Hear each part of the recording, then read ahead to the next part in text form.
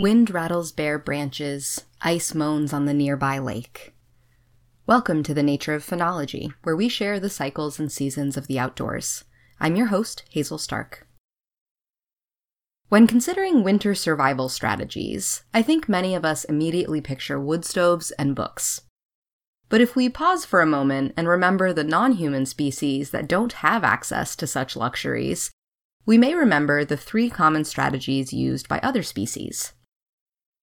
Tough it out, sleep through it, or migrate to warmer places.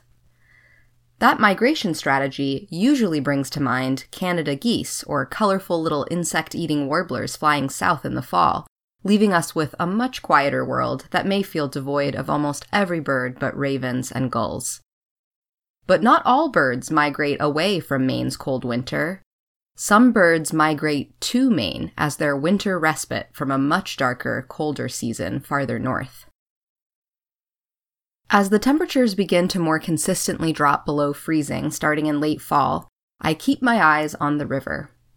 I watch the ice ebb and flow over the surface, river otters hunting underwater and launching themselves onto the ice shelf to devour fish. I anxiously await that moment when the ice covers the river and becomes solid enough to support my weight. I have skated, snowshoed, and cross-country skied that wide, meandering wildlife corridor and seen evidence of coyotes and bobcats walking the river's edge in search of their next meals. Why travel through dense forest when you can cover much more ground on the obstruction-free pathway provided by a frozen river? Usually, my winter river journeys are silent, but every now and then, a big flock of small twittering birds swoops across the open sky and settles on cone-laden spruce trees or seed-filled birch catkins. Given the quantity of birch trees along this stretch of river, usually these birds are common redpolls, birds we only see in Maine in the winter. Redpolls are small finches that are mostly streaked with brown and white but have a bold red cap on their foreheads. Males have even more pale red extending down their chests.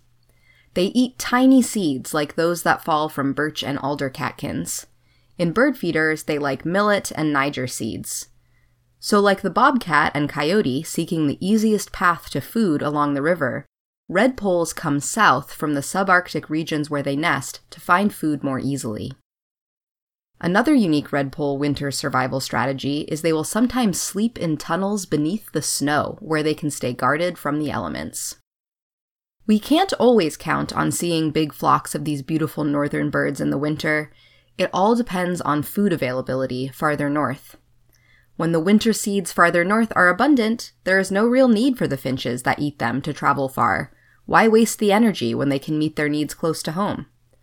The same trend applies to our winter birds that are fruit eaters, like Bohemian waxwings and pine grosbeaks. If mountain ash and other fruit-producing plants do not do well in a given year farther north, we will see more of them over the winter here.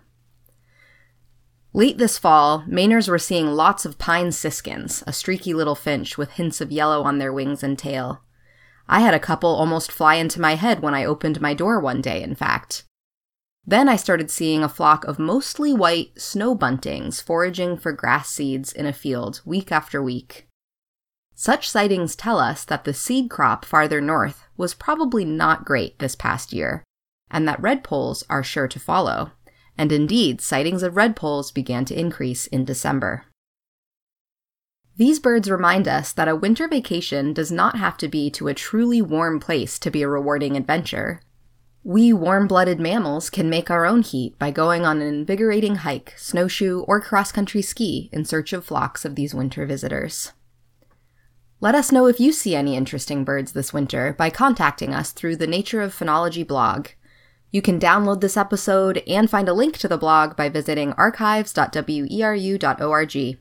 Thanks for listening, and please join us next week for another dive into the nature of phenology.